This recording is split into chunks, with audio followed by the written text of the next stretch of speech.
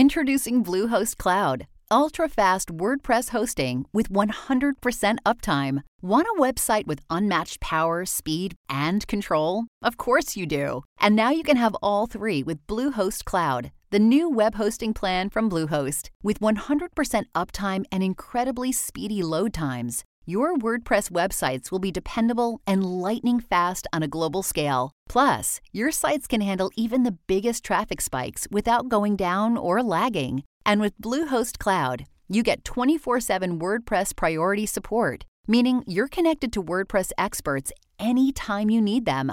Not to mention, you automatically get daily backups and world-class security. So, what are you waiting for? Get Bluehost Cloud today by visiting Bluehost.com. That's Bluehost.com.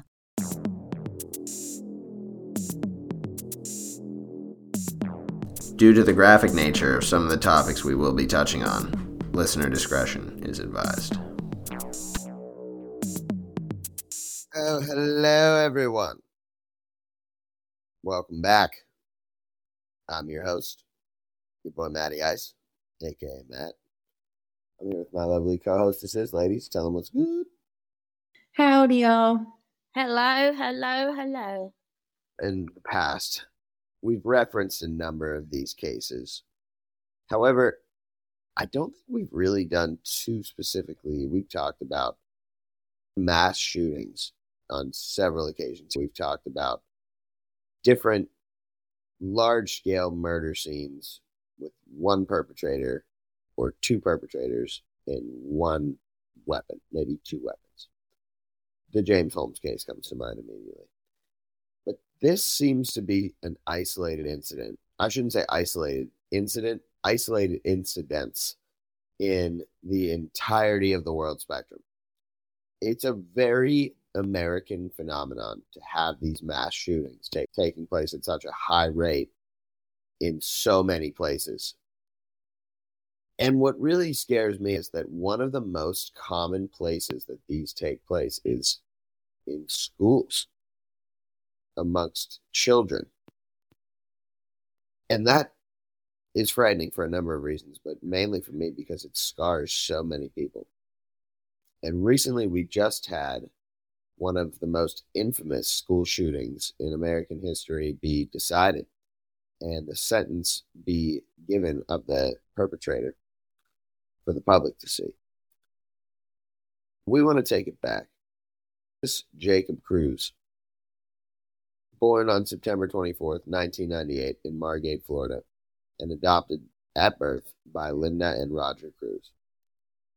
Both his adoptive parents unfortunately died when he was very young. Roger on August 11th, 2004, and Linda on November 1st, 2017, which left Cruz orphaned 3 months prior to Valentine's Day. Since his mother's death, Nikolas had been living with relatives and friends, bouncing around a bit. At the time of this shooting, he was enrolled in a GED program and employed at a local Dollar Tree. Of course, we're referring to Marjorie Stoneman Douglas High School in Parklands, Florida, a public high school in a wealthy yet pretty diverse area north of Fort Lauderdale. It's set up with multiple satellite buildings, a unique contemporary campus, each housing various classrooms, offices, administrative building. Building 12 was known as the freshman building on campus. That's the building that Nikolas Cruz entered on February 14th. It contained 30 classrooms. There were roughly 950 people in the building at the time. Wearing a maroon t-shirt adorned with the school's logo, Nikolas Cruz exited an Uber just outside the campus at 2:19 p.m. He approached the school wearing a backpack filled with extra magazines and carrying a black duffel bag with his legally purchased AR-15 semi-automatic rifle. He wasn't wearing a face covering, wasn't really using any concealment strategy whatsoever. He wanted everyone to know exactly who he was and what he was about to do. School staff had ironically enough been warned after Cruz's recent expulsion for, quote, disciplinary reasons, the troubled young man could potentially be a risk to students' safety. He'd supposedly had run-ins with students, staff, various occasions on campus, and experienced some in-person and cyberbullying in his time in Marjory Stoneman Douglas High School. And I want to take a moment to say we don't condone that in any capacity. Obviously, it's a terrible tragedy of growing up that bullying exists, but it is not an excuse nor an explanation for what Nikolas Cruz did. I don't think we condone 80 to 90% of what we talk about on this show. That's a damn straight fact, Jules. I'm simply offering that. Obviously, it's a terrible thing. We don't want people to think that we're saying, it shouldn't be mentioned or shouldn't be considered, but not in an explanatory fashion. A staff member saw Nikolas outside, and he hesitated to call a, quote, code red. Apparently, the school's policy is that they would put this out over the radio, and everybody would be informed right away. The teachers, the staff, security, etc. Nikolas Cruz entered Building 12, the freshman building, through a side door, carrying openly a semi-automatic AR-15 rifle and 3 additional magazines. Cruz patrolled around the hallway, stalking in the halls for a little bit. He killed 3 students first in that hallway, and then fired through the closed windows of 4 classroom doors, killing 6 more and wounding 13 more people. Ivy Shamus was teaching a lesson in her Holocaust history class on combating hate when Nikolas Cruz fired shots into her classroom indiscriminately and killed 2 more people. After killing 2 staff members near a stairwell, Cruz went to the 2nd floor, where he fired into 2 more classrooms intermittently but did not hit anyone. He went up another floor, where he shot and killed 5 students and another staff member, all of whom had been stranded in the hallway.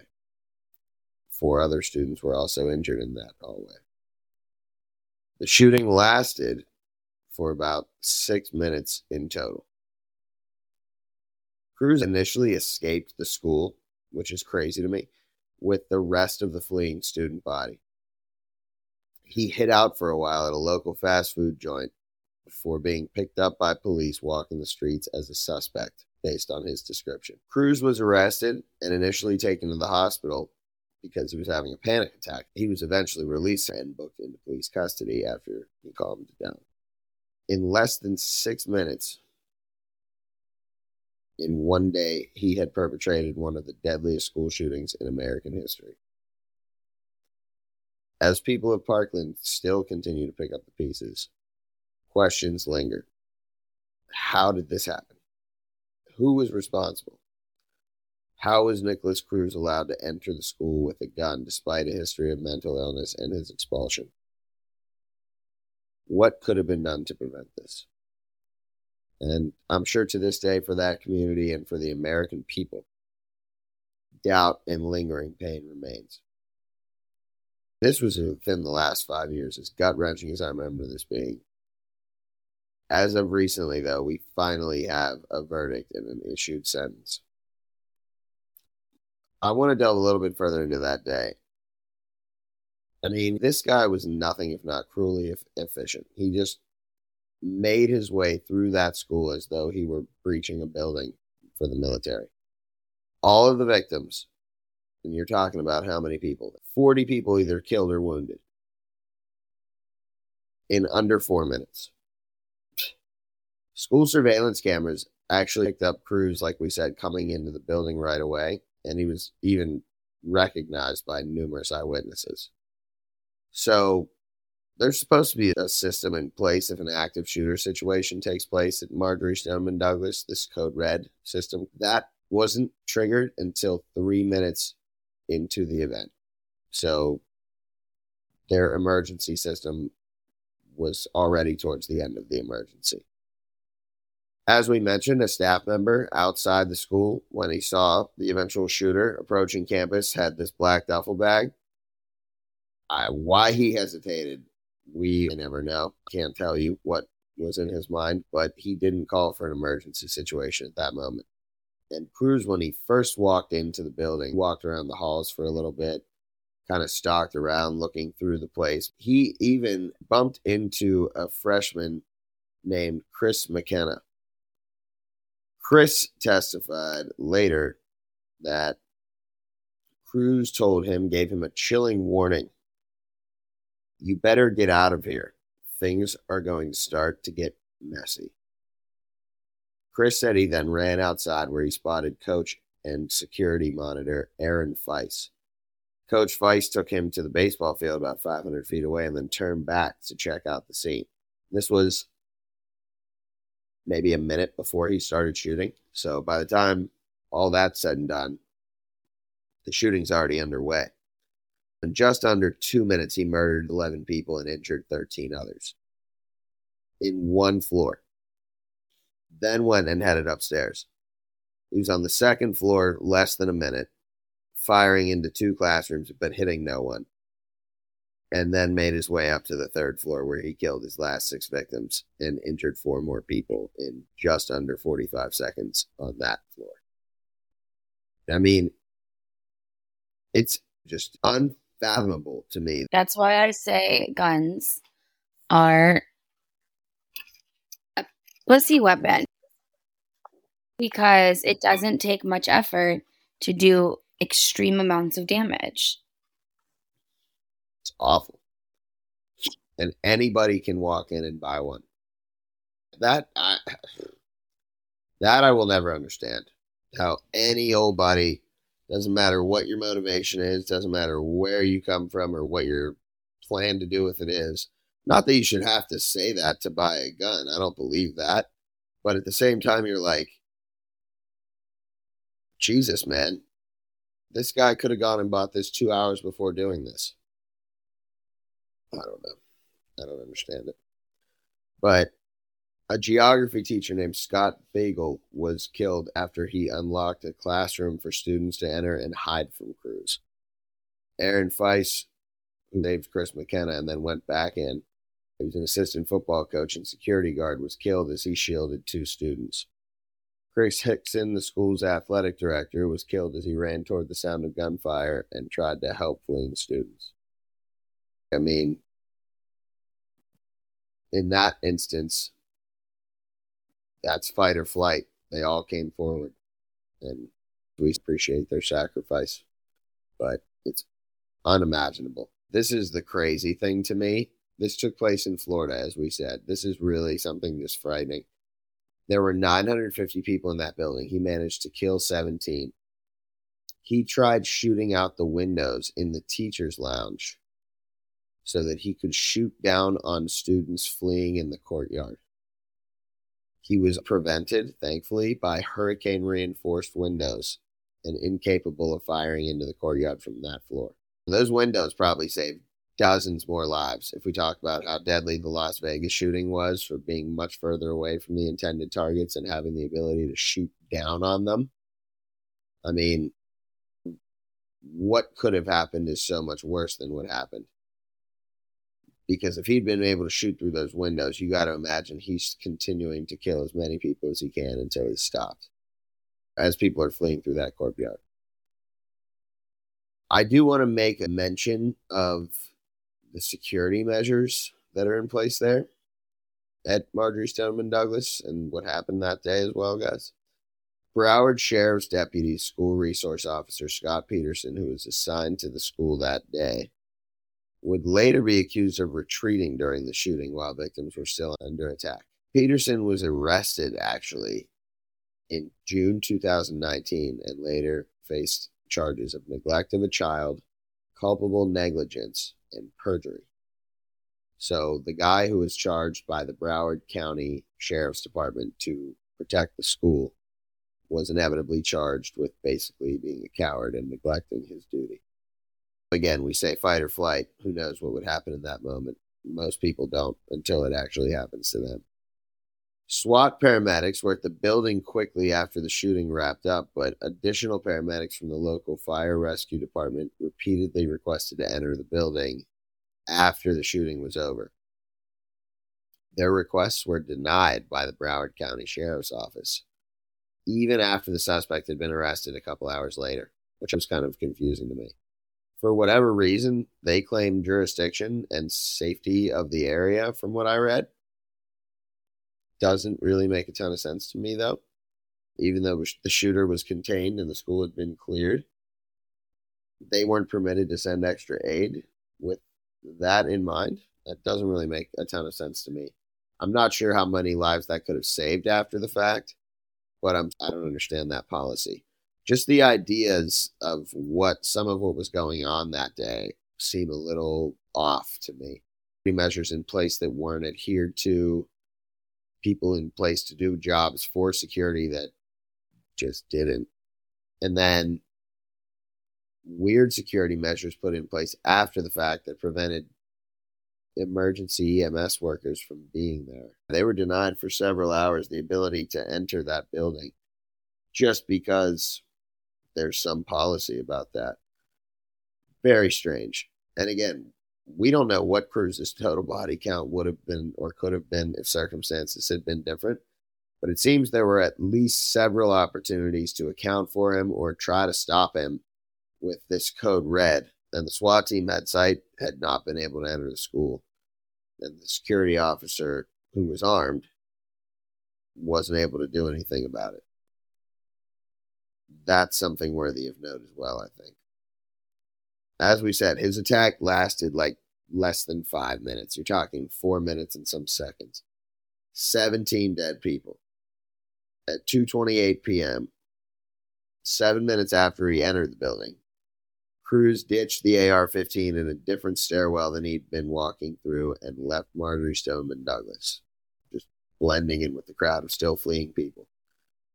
He left campus, ran to a Walmart, stopped at a Subway to grab a drink, and eventually headed down to a nearby McDonald's. And that's where he was apprehended shortly after being spotted by a Broward County police officer. And I guess he was leaving the McDonald's, just kind of walking aimlessly. So this guy made it all around the local area before they were able to identify him. I find that hard to believe, but he was just blending in. And that's another kind of frightening thing about this whole thing is he dropped the gun, walked out with everybody else that he was victimizing in the same token. And speaking of the victims, I know we unfortunately have so many of these cases where there are multiple victims and we talk about mass shooters and serial killers, but I think it's always important to not forget the victims' names, not forget that these were people with lives, not just statistics, not a number. So, if I may, I'm going to read the names of the people whom he killed, just in memoriam of them.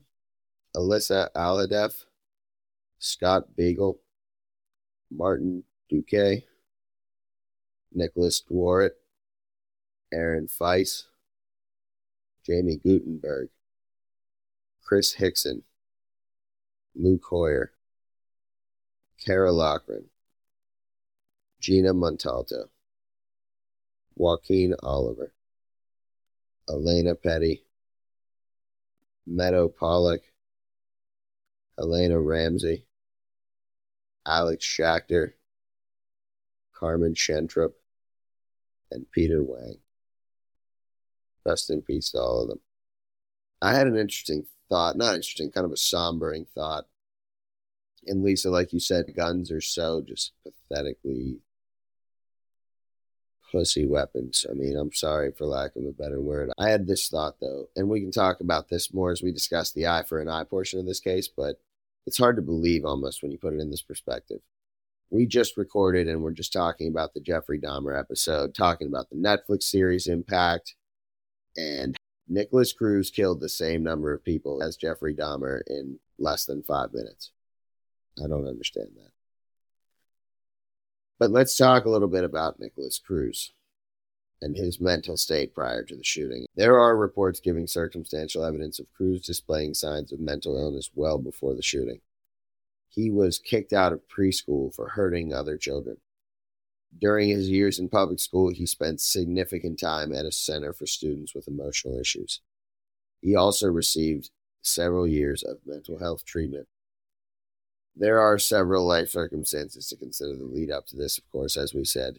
Cruz's adoptive father died in front of him, supposedly, when he was 5 years old. He was bullied by his younger brother and his brother's friends. He was allegedly sexually abused by a, quote, trusted peer. He cut himself and abused animals, and his adoptive mother died less than 4 months before the shooting. So all of these things boiling up weighed on this young man. And he'd had, as we said, several behavioral issues since middle school. He was transferred between schools 6 times in 3 years in an effort to deal with some of these issues. In 2014, he was transferred to a school for children with emotional or learning disabilities. There were reports that at that institution he made threats against other students. He made 2 passes through Marjory Stoneman Douglas High School in his short tenure in that school system. He returned to Marjory Stoneman Douglas after leaving in 2014. In 2017, however, 2 school years later, for disciplinary reasons, he was expelled.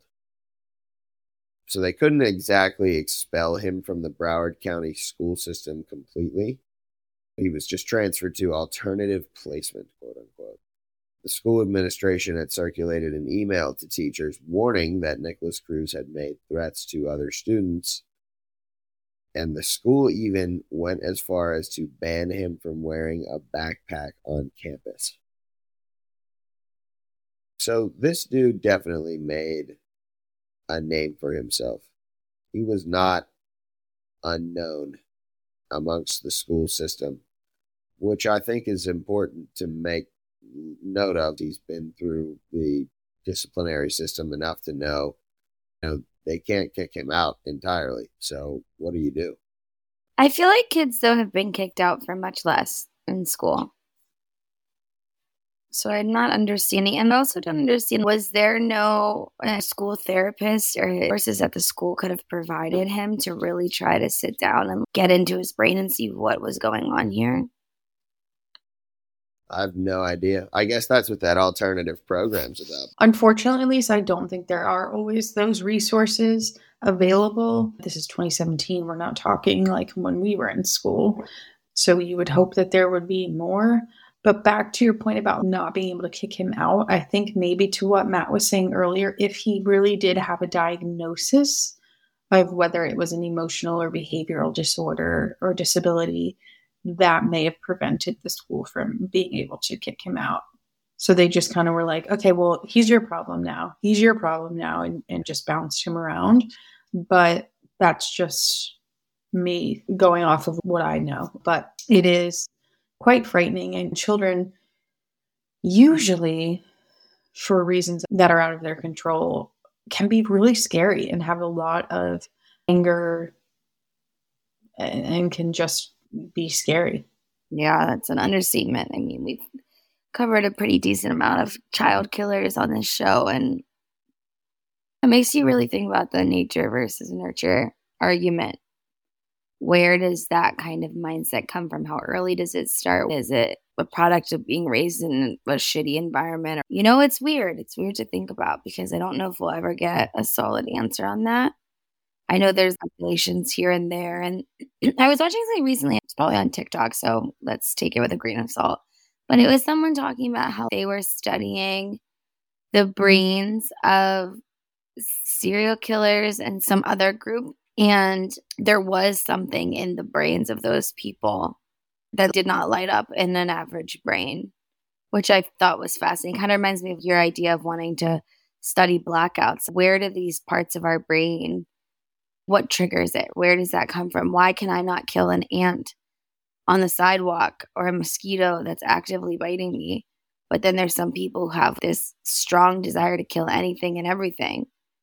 It's very interesting to me. Yeah, I think it has a lot to do with empathy. Mm. I suffer from. I think you can be over empathetic sometimes. Yeah, I always say my empathy is, like, broken. I always have, like, empathy for things I shouldn't probably have empathy for. Anyways, I don't remember what we were even talking about in regards to this case, but my distant cousin went to Parkland and was affected by this. One of his classrooms was shot up and his friends passed away. He's a distant cousin, so I can't claim that I know him personally, but that is more of a personal connection that I have to this case. And he's actually someone that you see often on interviews about this case because he's been very outspoken about gun violence and needing change. And he gave his testimony in the trial. So that's just an interesting little tidbit. And I actually reached out to him to see if he'd be on the show, but he hasn't seen it yet. So maybe we'll get an update with someone who has insight from firsthand experience with, what do we call him? Little Dick Nick? Yeah. That's not exactly what I said, but that is even better. What did you call him? I don't know what I called him, but I like yours better. Jules, I'm curious, as a former teacher, I'm curious your opinion because I'm sure you've seen little cretins, and my cousin's a school psychologist. She has also seen some super concerning things from very young kids. And I guess this is more of a question for a psychologist or a doctor, but still, I think you'd have good insight. Do you think that schools could do more when they recognize this kind of behavior? Because you're right. I don't think they could have banned him from school. Although, like I said, I'm pretty sure I've seen people get expelled over way less serious offenses. But to the point where I said that they had a stipulation that they had to watch out and he wasn't allowed to wear a backpack. That's what I'm saying. They had rules especially in place for this kid. It seems like everybody knew about him, which I'm a little confused. If everybody knew about him and knew he was a problem, why wouldn't he have raised the alarm right away? First thing I would have done would have been like, yo, Nick Cruz is here. What do we do? What's the protocol on this? Jules, was there ever a time that you can remember where there was a kid at school where every teacher was on high alert, like, hey, something's off about this kid, like, watch him? Never in a way that we were fearful, but I remember specifically when I taught on a military base, we had some runners, and my classroom was right by the outside door. So we were kind of on alert of like, okay, if you hear a lot of commotion out by the door, go see what's going on. Somebody might be taken off. But you know who would have good insight on this probably is Sarah because she's doing her degree in school psychology. So we could have her shed some light on some of these things perhaps. But to your point, where does this come from and how can we make better environments for teachers, for students who are innocent and students who are, I don't want to say innocent, that was not the right word, but who are just bystanders. And it's hard though, is that the school's responsibility? You know, are you going to school to get an education or are you going to school to be a completely well-rounded person? And that's a whole other debate because I don't think all of the schools in our country have the resources to create well-rounded individuals versus just get in, learn your science, math, blah, blah, blah, and, you know, get out. So that's a whole other can of worms. Agreed, honestly. Life skills become a back burner thing compared to most of what kids are learning these days. Yep, especially in areas that don't have the money to put in to resources because like I was saying, I don't think when we went to school, we maybe had a guidance counselor, but we definitely didn't have anybody who was really well suited to deal with anyone who was out of the norm. No. You know, I do think schools have gotten better, but not all of them. There are schools who maybe have a lot of people that would fall into that population, but they don't have the funds to pay for somebody to come in, you know. It's just a hot mess. Truly. I mean, I just am in shock of the fact that this kid had so many people that knew about him. He was a known threat. And again, I keep coming back to the thought he was expelled 2 years prior. And He was really doing some weird stuff in the meantime, too. He was on social media, and people on social media claimed that he was very outward about it. They had seen troubling behavior from him for months prior to the shooting in Marjorie Stoneman Douglas. Was it his Instagram account? News showed pictures of his. I don't know if I'm mixing up people because unfortunately this happens way too often. But I remember after a shooting, they showed the shooter's Instagram page and it was pictures of his guns, pictures of like creepy shit. Yeah, I mean, I think it's probably not the only time it's happened, but yes, they did. And his account is trippy. You can go and Google it. I looked at pictures. He's wearing balaclavas. He's showing knives, stacking a bunch of guns on his bed, a bunch of ammunition, couple of him in a MAGA hat, couple of him holding a gun up against the mirror. And across various social media sites, they'd seen him posting about violence and alluding to concerning behavior on Twitter, Facebook. He posted a number of concerning things online, including animal cruelty, hate speech toward certain people, weapons he had, and even a desire to kill and hurt people. I mean, he came right out and said it. He made several specific references to shooting up the school, and that's eventually what got him expelled. He posted himself in a bulletproof vest, carrying guns, wearing camouflage, showing weapons on Twitter posts. I mean, he laid out a dozen guns on his bed or a half dozen guns on his bed, wearing a balaclava. One student who was interviewed after the shooting offered some keen insight, actually, his perception around the school, like what people in school thought of him. He claimed that he and the other students all believed that if there was a shooting that would take place in Marjorie Stoneman Douglas, Cruz would be the perpetrator. This same student also said he'd ridden the bus with Cruz and had class with him on multiple occasions. In that time, he'd heard Cruz make several inappropriate jokes about the Holocaust and Hitler. He was also supposedly openly racist towards Jews and black people. Supposedly, Cruz also brought multiple animals he had killed to school with their heads removed.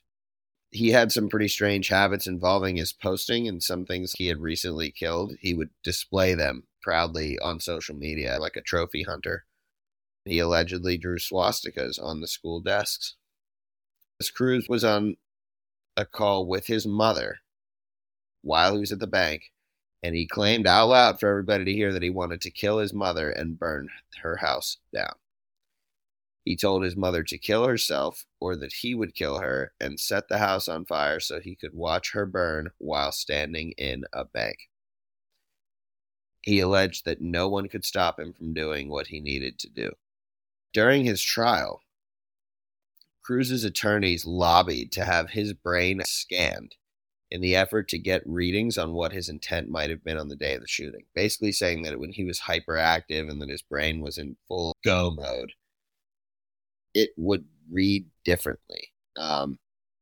They claimed that his life had been traumatic leading up to that day, up until the point that his circumstances mitigated the murders. That was their defense. They were asking for what's called an EEG examination. And EEG exams have been common in medicine for over a century now, basically measuring brain waves to help doctors diagnose things like epilepsy and other brain internal ailments. But this QEEG analysis, which has been around since the 70s, goes a step further. Patients' EEG results are compared to a database of brain waves taken from normal or quote-unquote neurotypical people. And this is why they talked about testing Ted Bundy as well, like the same type of thought process going into this, that a patient's results, if they're different, are noticeable and therefore can be identified prior to these types of awful events taking place. QEEG findings cannot be used to make diagnoses, but they can support findings based on the patient's history, examination, further behavioral and other tests. So supporters contend that it is a positive way to look and maybe know for sure what people's tendencies are based on their brain waves. Whether that's true or not, I find up for debate, put it that way. So QEEG stands for quantitative cephalogram. QEEG, thank God for short. And supporters say it provides useful support for such diagnoses, even as fetal alcohol syndrome. And that was the crux of their defense, that Cruz's attorneys contended that his mother, not his adoptive parents, had been an alcoholic, and therefore fetal alcohol syndrome had kind of impaired him throughout his entire life. I mean, after you read about this kid's history, it kind of makes sense. I don't know if you saw the thing I sent, Matt. It's all about the different accounts of his behavior prior to this. And it says, the following reflects the categories of Cruz's unreported behavior known to people before the shooting. Animal cruelty / killing, 7 witnesses. Knife, bullet, firearms seen in Cruz's possession, 19 witnesses. Statements of hatred towards a group or person, 8 witnesses. Statement of desire to hurt or kill people, 11. Specific statement to shoot school, 3. And I think we just fail kids left and right all the time. And like you said, his own mom was afraid of him. It was reported that she said when he was 18, she wanted him out of her life, but was afraid what that would mean for whoever had to deal with him. And he threatened to kill her all the time. He told her to kill herself all the time. This is nightmare fuel. And it just makes you wonder how many red flags have to pop up before someone's willing to take action. Because wouldn't you rather take action and be wrong than not take action and be right in this circumstance? Absolutely. And we talked about this earlier, but we'll talk about it more with Eye for an Eye. But you're like, there were multiple people that knew of this dude's proclivities, shall we say. I mean, there were dozens of witnesses who were like, he says a lot of weird shit online and has made statements, posted pictures, come to school and drawn on the fucking desks in swastikas and praised Hitler. There's all kinds of things here that you're like, where was somebody to be like, okay, we should probably call the cops? And again, I don't even want to put that on the police, because what are they even supposed to do in this instance? Well, that's the thing. I think in the topic of gun reform and mental health advocacy, we need to find some way to do something when this is what the case is. I get free speech, but there's a reason hate speech isn't considered free speech. You know what I mean? We have so many people like Nikolas Cruz, and this is a 69-page PowerPoint presentation from the state of Florida about all the things that we should have seen about Nikolas. Where the fuck was everybody? Yeah. Why are we even hearing about how he killed 17 people? And how the fuck did he get to buy a gun? This says, witness, student at MSD, day of shooting. The witness was a student at MSD. She provided a statement about what occurred during the shooting in her class. She knew Nikolas Cruz because he had previously dated her friend. And she said Cruz was abusive towards the other female. She knew Cruz had killed frogs, lizards, and squirrels. And Cruz reportedly hated frogs because his dog somehow died from a frog. And then she had heard that Cruz had bought knives and bullets to the school, but did not actually see them herself. She was aware of previous posts made by Cruz of the deceased animals and firearms. And then this next one says Cruz threatened this witness via Instagram in 2016 after his relationship with the other female ended. Cruz told her that he would kill her, rape her, and hurt her family and kill all of the people that she cared about. What? There has to be a way when you're homicidal and seriously disturbed to do something about that. You know how you can 5150 someone or whatever it is? There has to be something for people that are homicidal as well. You can't just listen to someone make all these threats, bring all these weapons to school, kill animals, and just be like, hasn't done anything yet. So like, who cares? We talked about it with the James Holmes case, right? There were multiple occasions where somebody could have said, done something. This guy had dozens of people who were like, he's definitely out there. I mean, the one kid said it. If anybody was going to shoot up the school, it was going to be that guy. Yeah. And then he did it. How does that happen? It's not like this guy wasn't well known to be a threat. Wait, this is just mind-blowing to me. So this witness that came forward was an employee at a firearm business. He recognized Cruz after seeing media coverage after the shooting had occurred. He described a time when Cruz entered the store, and he may have been about 17 years old at the time. He did not purchase anything on that visit.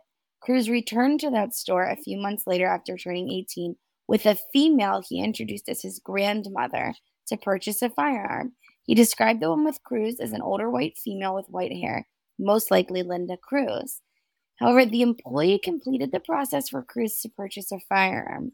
The woman who had been with Cruz called the store the following day and told the employee, quote, "Do not release the gun if I am not present with him," end quote. He asked why and if something was bothering her about selling the gun to Cruz that he had to know. The female caller, again presumably Linda Cruz, said that it was just because he was young and to make sure he's safe and everything. An employer explained to the person presumed to be Linda Cruz that if Nikolas Cruz wanted to pick up the firearm himself, he would not stop him unless she provided a reason to do otherwise. And she responded that, "No, he's fine. I just want to make sure he's safe. He's young, the first gun." The employer later noticed Cruz in the store with other people dressed in camouflage. He noticed that Cruz had a swastika drawn on his left wrist with a thunder marker, and that was never reported until after the MSD shooting. I feel like one of the main things that we should take away from this kind of case is see something, say something. Yeah. I mean, how many people did, though? Not many, because a lot of these people came after the fact. Although, yeah, after the fact, for sure, but yeah. I get it. It's awkward, especially if you're reporting the weirdo kid in your class that hasn't really done anything, but is definitely saying offhanded shit. But this kid has a laundry list of shit that you could get him for. Just even get him out of school, get him out of the building on.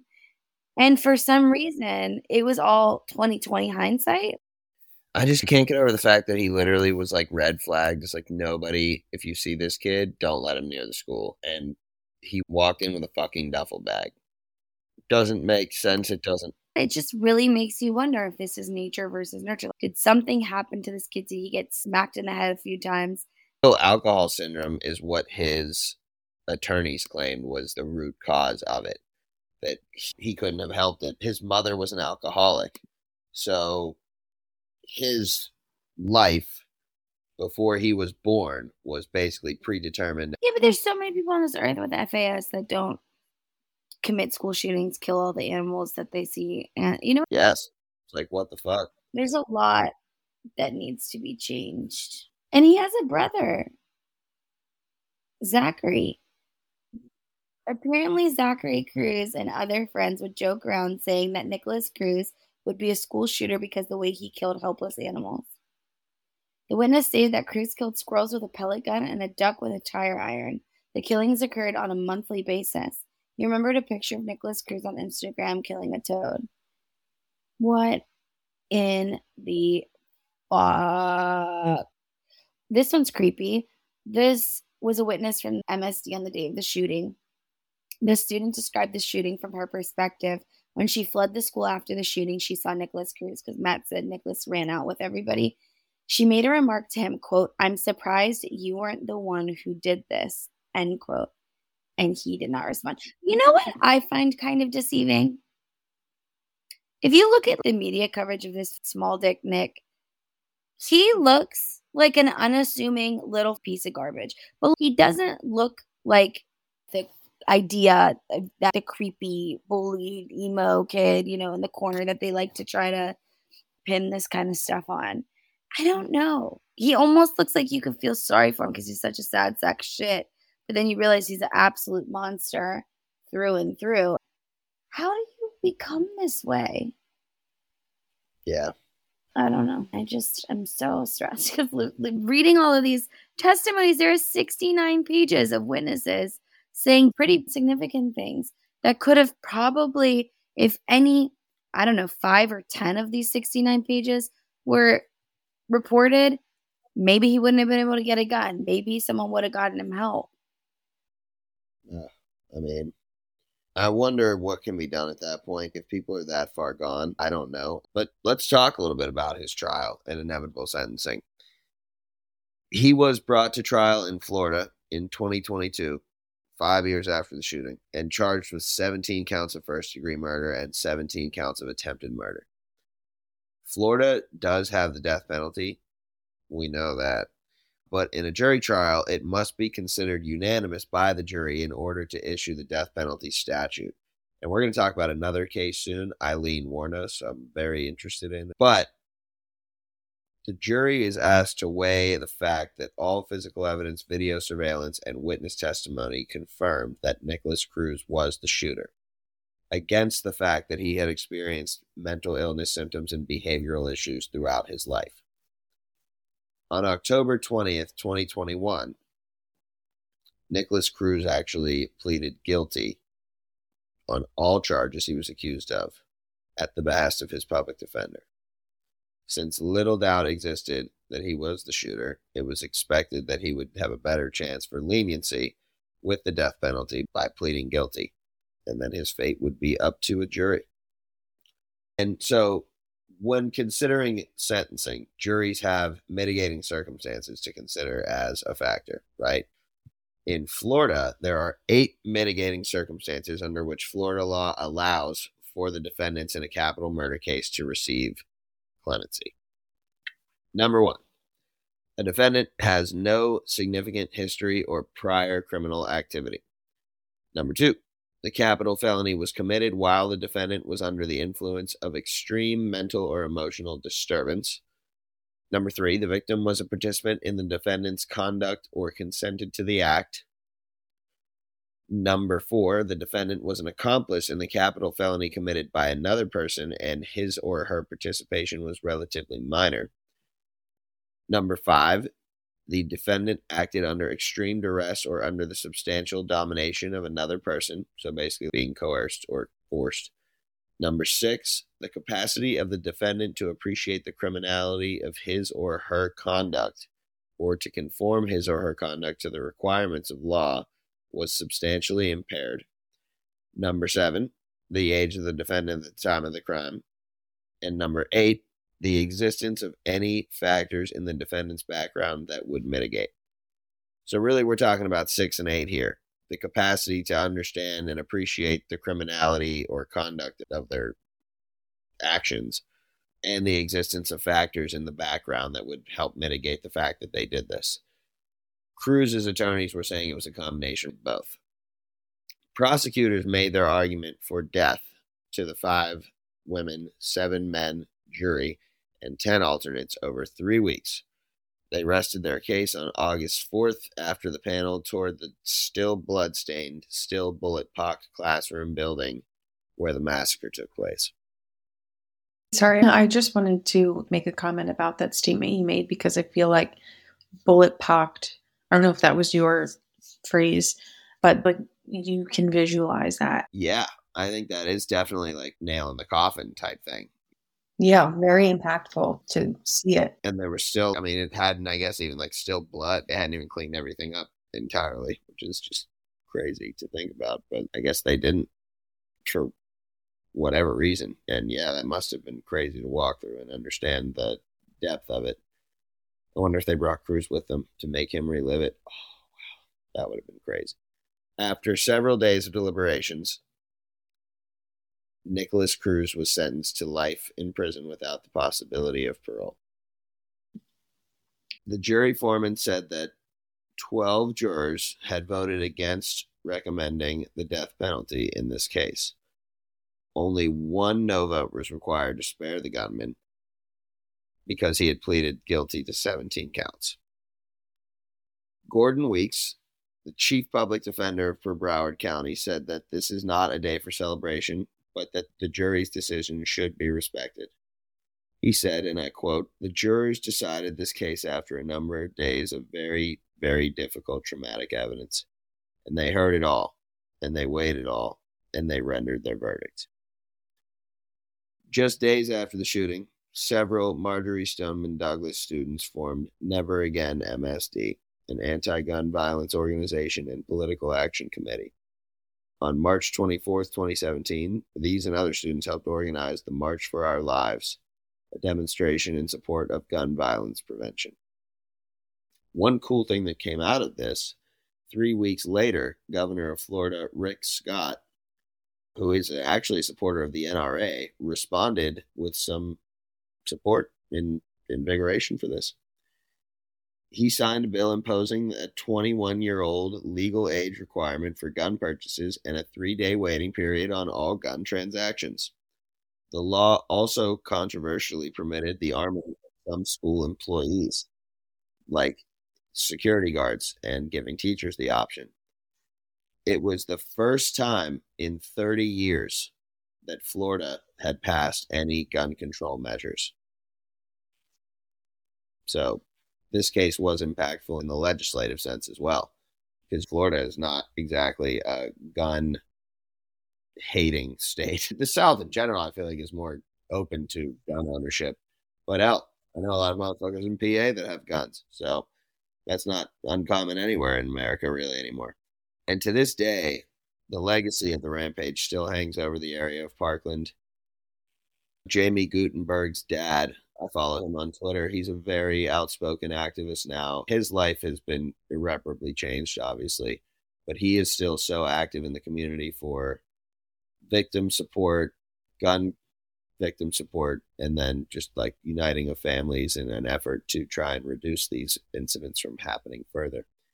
David Hogg, who is a student at Marjory Stoneman Douglas, has actually since gained notoriety as a professional activist, basically, protesting for gun control after firsthand witnessing the horrors Nikolas Cruz was able to commit with the weapons he had displayed online, which, as we said, he purchased legally. Let's talk about it, guys. Eye for an eye. A couple questions I have for you guys. They sentenced this motherfucker to life in prison with the option to give him the death penalty. Do we believe anyone else should share responsibility for the death toll at Marjory Stoneman Douglas High School? Seemed like there were multiple opportunities to try and stop him, or at least alert potential victims to fortify security around the school. I think there are certain things that the school should be responsible for. If he's literally bringing in dead animals, there's got to be a point where we step in. But I don't know. I was just listening to one of the cases I was editing, and we were having a similar conversation. And I'll make the same point. Nobody made him do this. He was the one that ultimately walked in and shot up his school. And so I think there are things that people could have done better, but would they prevent the situation from ultimately happening? We can't really say that. I agree. I think, are there people that could have prevented the shooting? Probably not. Do I think there are people that could have stepped in and raised even more alarms and tried to get this kid help many, many, many, many, many times prior? Yes. Would I blame those people for what he ultimately did? No. But do I think this serves as a lesson that we all need to take very seriously? When you see 69 pages of witnessed events and conversations and photos and actions and all of the above, where there's a red flag that goes up, I think this is a reminder you need to do something about that and say something about that. I do think the school should have done way more. And I think in all schools, unfortunately, more security needs to be at place. I don't understand how he was able to breach the school so easily and do so much damage.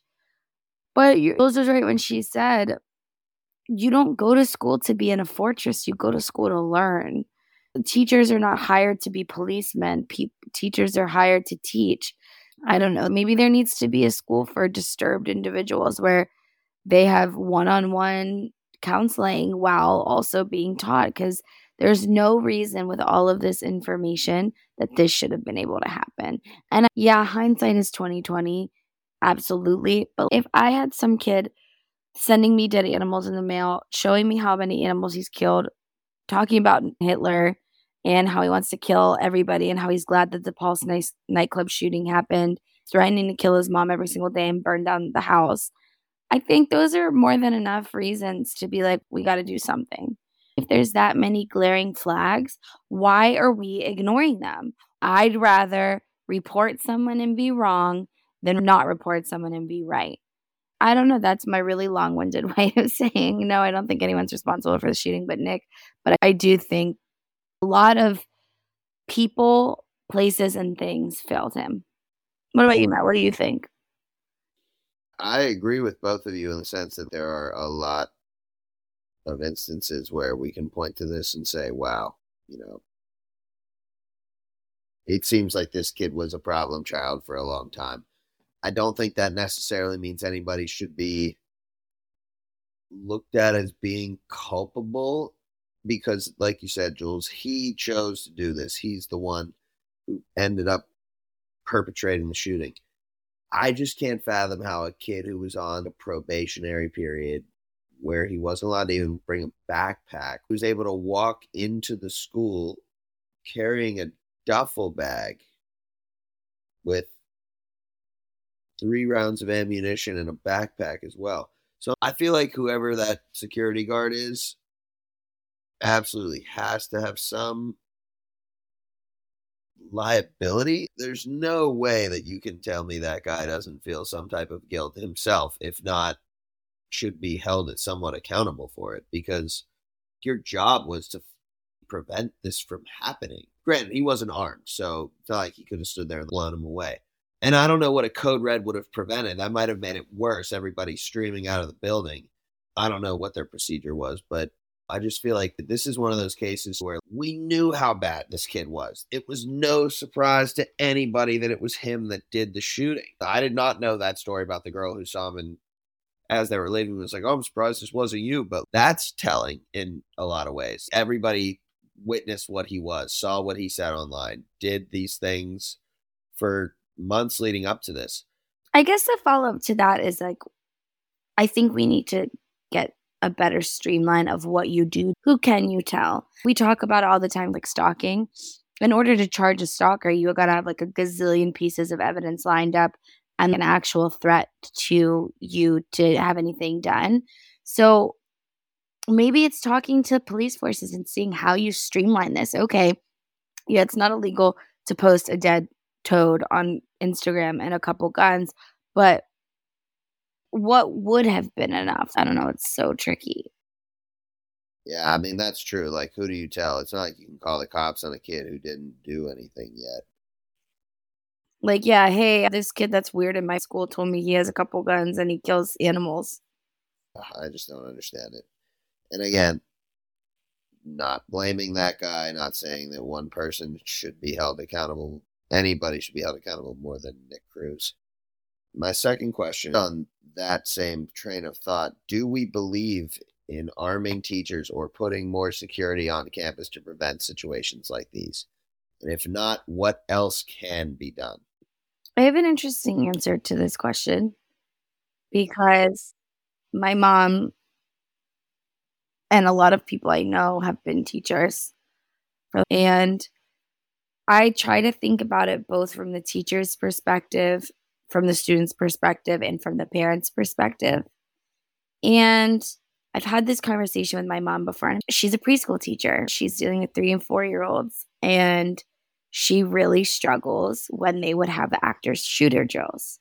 She would always say, Lisa, I'm not a police officer. I didn't sign up to sacrifice my life for the kids I'm teaching. I love the kids I teach and I love what I do, but I also have an obligation to my family. Basically saying, like, if an active shooter comes in, I'm not going to sit there and barricade everybody. I'm jumping out the fucking window and I'll get as many kids out with me, but I'm getting out. My job is not to save the school. But I was like, there's no way you would look at a 3-year-old in the face when an active shooter's at your door and be like, bye, and jump out the window. I know that's just not realistically what would happen.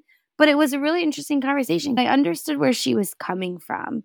It's not a teacher's job to be a police officer. It's not a teacher's job to be an extremely disturbed kid psychologist. This is not what they are specialized in. This is not what they signed up to do. But then I think about it from the position of the kids. When you're that small, that tiny, you do look to your teachers to protect you. You do look to school as supposed to safe space. And as a parent, I'm expecting my kid, when I send them to you, that they're safe. Now, that doesn't mean I'm expecting you to be a police officer and to wield a gun and know how to shoot another kid who's coming in and shooting up the place. But as a parent, I don't want to send my kid to a school where the teachers want to do everything in their power to protect my kid should something go wrong. Even in the event of a fire, I don't want the teacher running out and leaving my kid behind. I'm entrusting them with my kid to take care of my kid. But that doesn't mean I want my kids going to school where all the teachers have guns either. Yeah, I think you make a lot of interesting points, Lisa. And to the point we were talking about earlier in terms of killing bugs, I taught primarily second and third grade, and then I also taught sixth grade. Seeing differences, like when I taught second and third grade, I remember like anytime there was a bee, there was a bug, it was Miss Young, like they're looking at me. And to your point, when children are that young, you're their parent in that time frame. They're looking to you. But then to your other point, teachers shouldn't have to be in the position of, am I going to save you or am I going to save myself for my family, whether that's me and my own children or me and Ranger, whatever it is. I don't think arming teachers is something we should consider. I think there's too much potential for disaster happening there.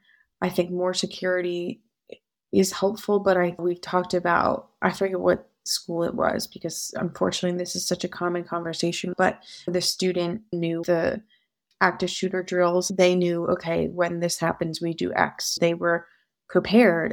I don't know. School should be a place where you have fun and not worry about your life, whether you're a teacher or a student. I would hope that putting more security in place can help, but unfortunately, this is a perfect example. This had more security than my high school ever did, and somehow we still are with this outcome. I don't know what the solution is, but I don't think it's arming teachers. I just think about would I want a teacher to have a gun in a classroom? Say there is a rambunctious or crazy student who gets a hold of that gun. I think about like Lisa's mom or Meg or Jules having to pull out a gun and shoot somebody. Like, doesn't equate. I want to say I do like the idea of adding more security to schools. I've even said that having retired cops or retired military personnel, and I think that should absolutely be a government subsidized program because that's something that would, like we said, create jobs for these people, but also have an accountability. And I think that would actually prevent a lot of these incidences from happening. Probably not this one, because as we said, there was security there. But I appreciate both your perspectives. It's a hot button issue still to this day, and we're 5 years post this shooting.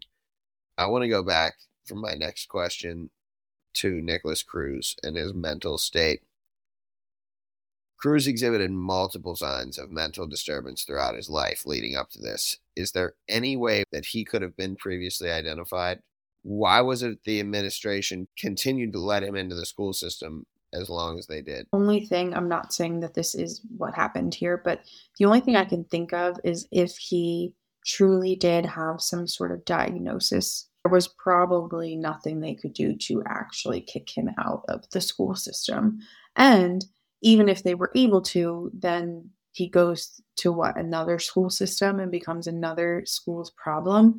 I think we need to get more to the root of it. It seems like there were flags and signs everywhere.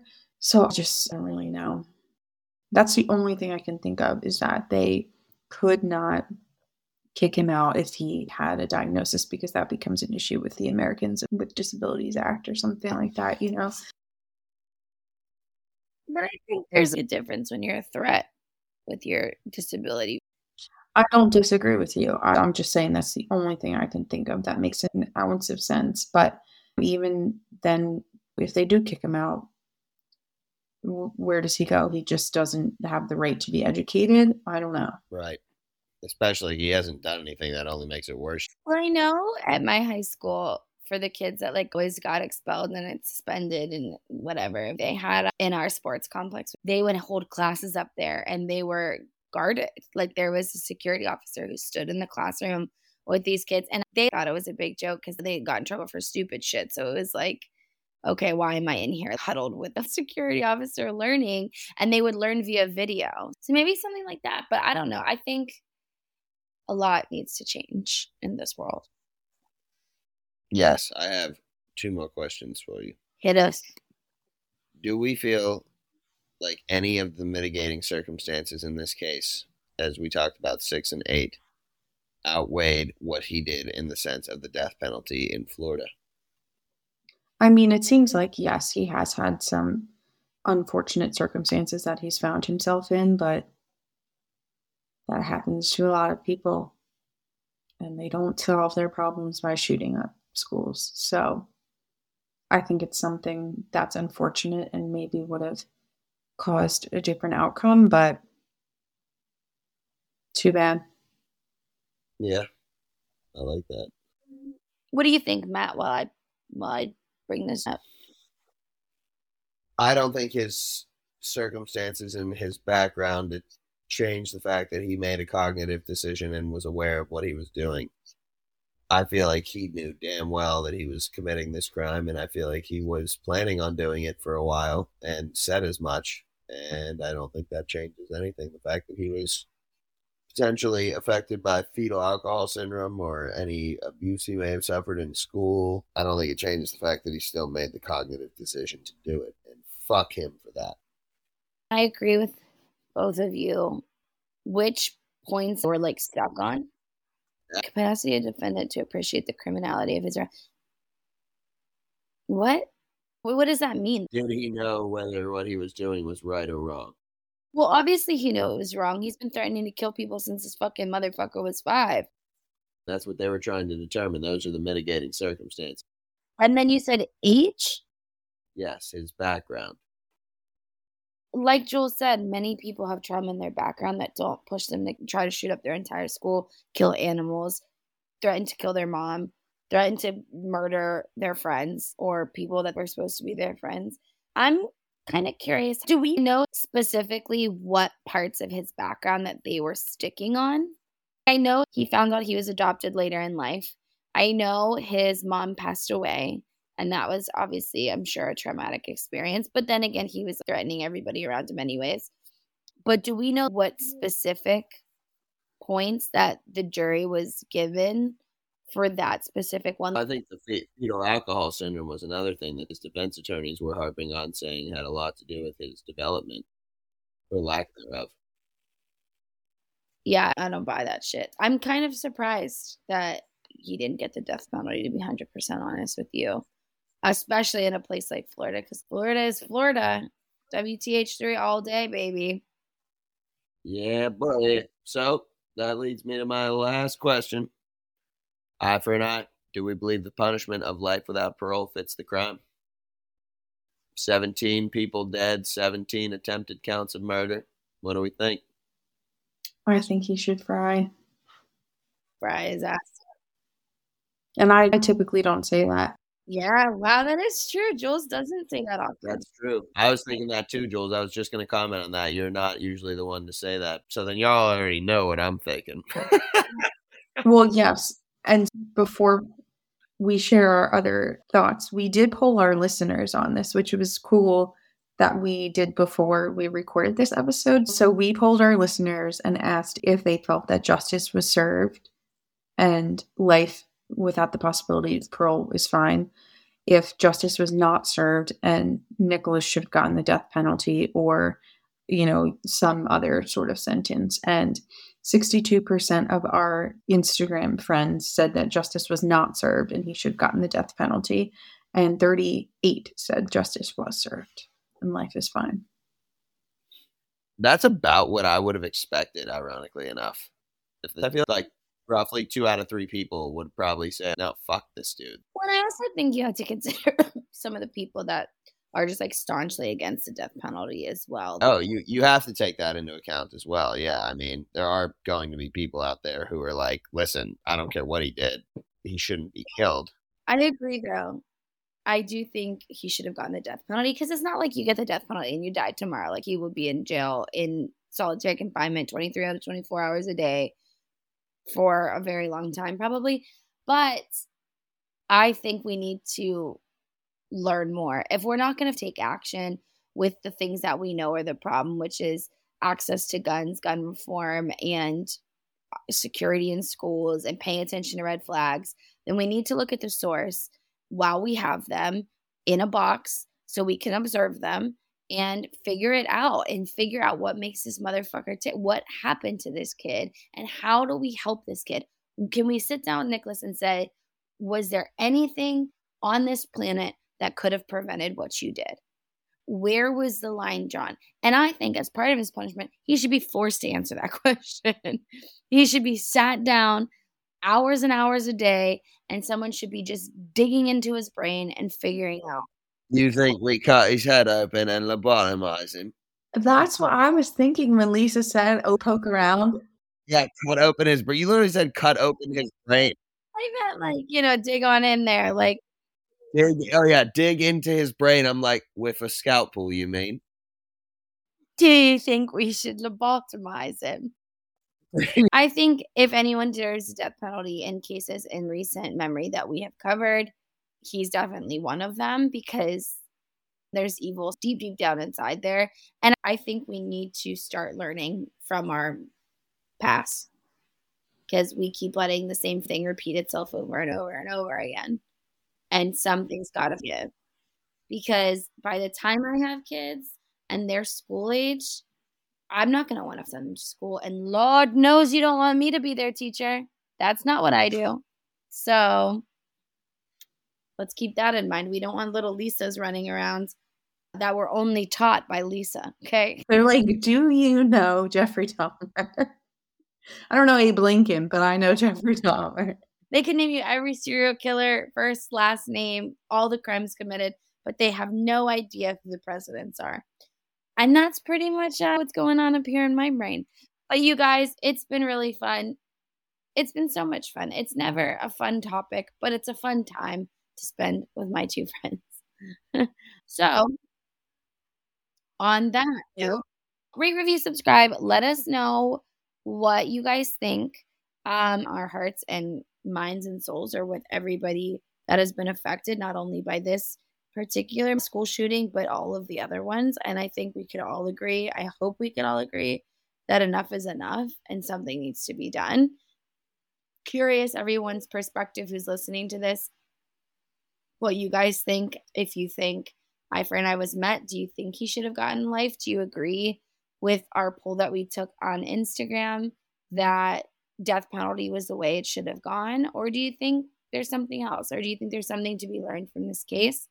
Let us know. It's been really, really great. Really has. We love you all. I'll see you guys, I don't know, somewhere over the rainbow. It's been fun.